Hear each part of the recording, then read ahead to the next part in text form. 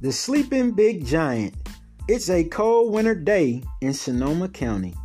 A man was out tending his vineyard, and he looked up and saw a big figure, but couldn't see if it was a man or a woman.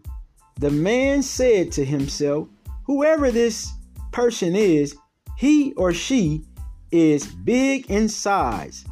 Let me go and see who this giant person is."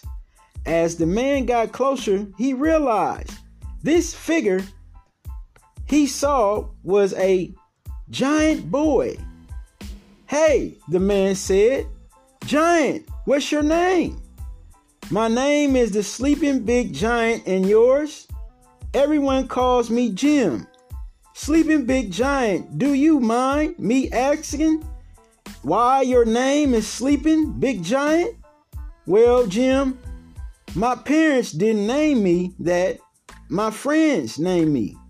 The reason I am in a world I have no clue of." "Son, what is your real name, Jim?" "My name is Tony." "Tony, don't let anyone define you." My greatest imagination.